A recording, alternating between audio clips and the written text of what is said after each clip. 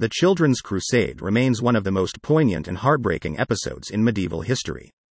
During the 13th century, a wave of religious fervor swept across Europe, and a group of young people, inspired by faith, embarked on a perilous journey to the Holy Land.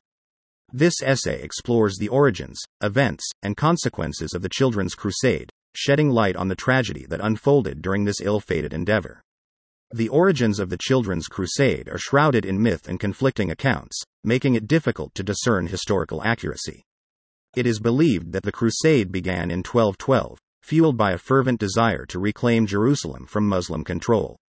However, rather than being led by seasoned knights and experienced leaders, this crusade was initiated and predominantly composed of young children and teenagers. The participants, inspired by religious zeal and charismatic leaders, fervently believed that their innocence and purity would lead to divine intervention and a successful mission. The apocalyptic fervor and expectations of miracles created an atmosphere of hope and desperation among the youth, who saw themselves as chosen vessels for God's will. As the Children's Crusade commenced, the young crusaders set out on a treacherous journey towards the Holy Land. Their numbers grew as they traversed towns and villages, attracting attention and support along the way. However, their lack of resources, knowledge, and leadership soon led to dire circumstances. The exact routes and destinations of the Children's Crusade are uncertain, with various accounts suggesting different paths taken. Some groups reached the Mediterranean coast, hoping for divine intervention to part the sea like the biblical story of Moses, while others aimed to march directly towards the Middle East. Many of these children, ill-prepared and vulnerable, fell victim to harsh weather, starvation, disease, and exploitation by unscrupulous individuals along the way. Unfortunately, the outcome of the Children's Crusade was far from the desired triumph.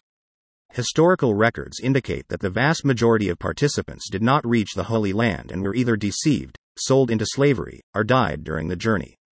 The Crusaders who reached the coast faced further tragedy, as their expectations of a miraculous crossing were shattered. Instead, they encountered harsh realities, with some being deceived into boarding ill-equipped vessels or sold into slavery by unscrupulous individuals seeking to profit from their vulnerability. The Children's Crusade has been subject to much historical debate and interpretation. Some scholars argue that the Crusade was a genuine religious movement, while others view it as a manifestation of social unrest, economic hardships, and the exploitation of youthful idealism. Regardless of its origins and motivations, the Children's Crusade stands as a tragic reminder of the dangers of fanaticism and the vulnerability of young individuals in the face of grandiose promises. It serves as a cautionary tale about the manipulation of innocence and the consequences of ill-conceived ventures driven by zeal and naivety. The Children's Crusade remains a haunting and tragic chapter of medieval history. The fervent aspirations and misguided faith of young crusaders led to a devastating outcome, with many perishing or suffering exploitation and slavery. It serves as a reminder of the dangers of fanaticism, the need for critical thinking, and the importance of responsible leadership.